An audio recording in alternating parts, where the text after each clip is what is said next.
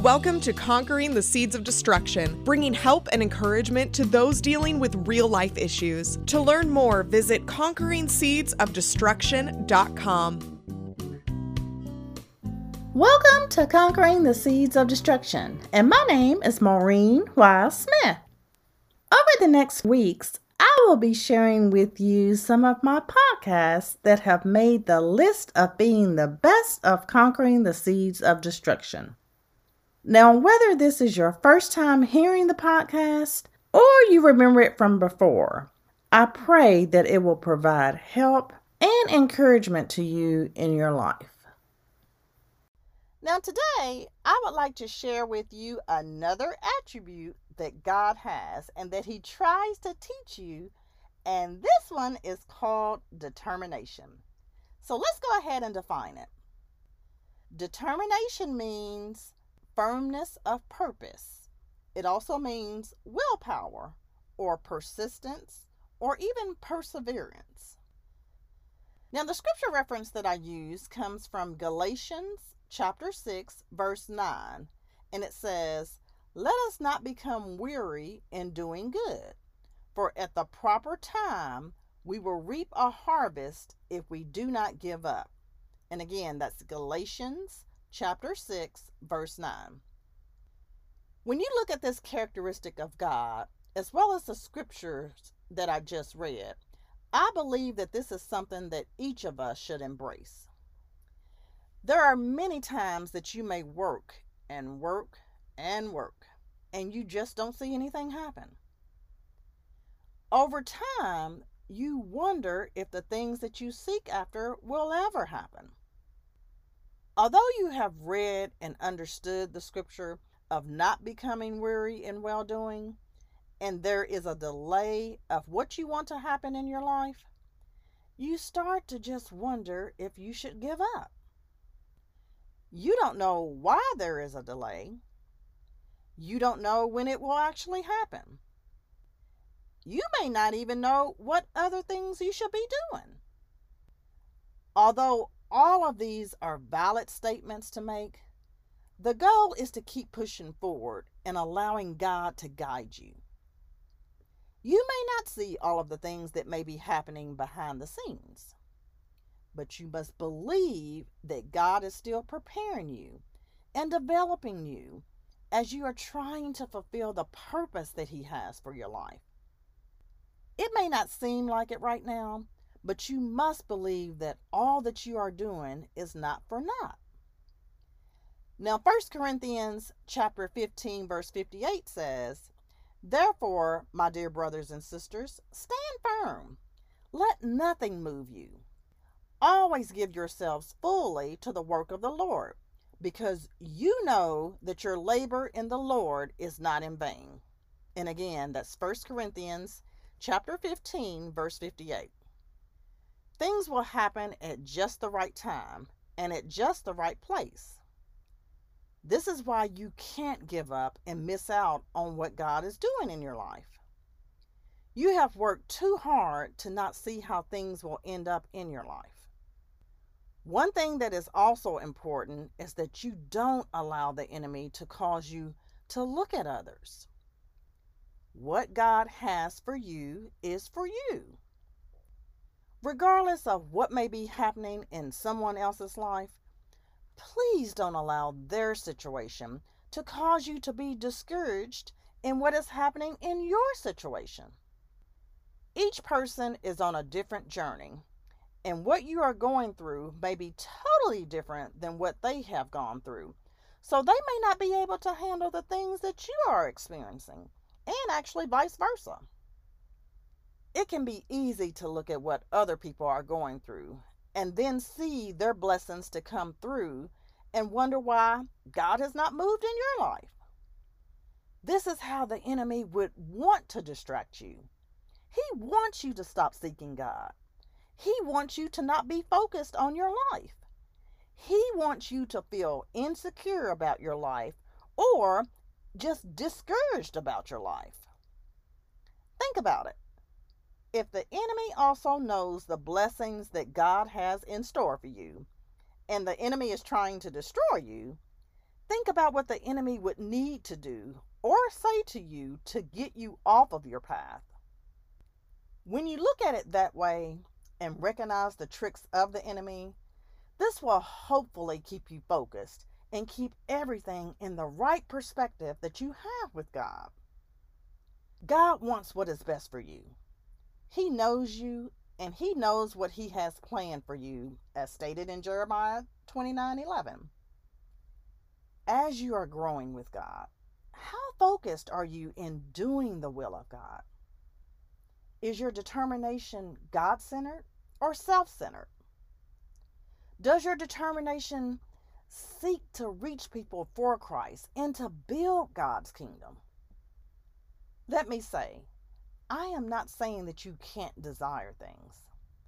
I am just asking, do you have desires to please God? You will see that as you grow with God, you become more determined to align your desires with His desires. You will get tired of doing the same old every single day. You will get tired of dealing with the same type of broken relationships where they may be a different name and a different person and even different scenery, but the same problems and situations continue to repeat themselves. You also get tired of going to the same venues because nothing different ever happens. You may even get tired of doing the same job because there is no growth or development taking place. Throughout all of it, you are tired of just being tired, and you conclude that you need to be on a different type of determination that is orchestrated by God.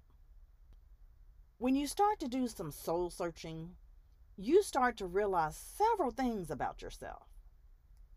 Now, granted, the enemy would want you to blame other people. Please be very cautious in that, because when you start to blame other people for the lack that you have in your life, you do not address the real issues that are going on. The enemy causes you to point the finger at others, and then you never address the issues within you, which is why the same things keep happening to you. This is why it is important for you to seek God, because He will help you to pull up your own mirror and deal with the things that you keep avoiding. The things that you start to realize could be some underlying hurt that you never healed from. Maybe you were in a relationship and you felt insecure, or maybe even condemned in it, and you felt that they didn't acknowledge your worth or your value.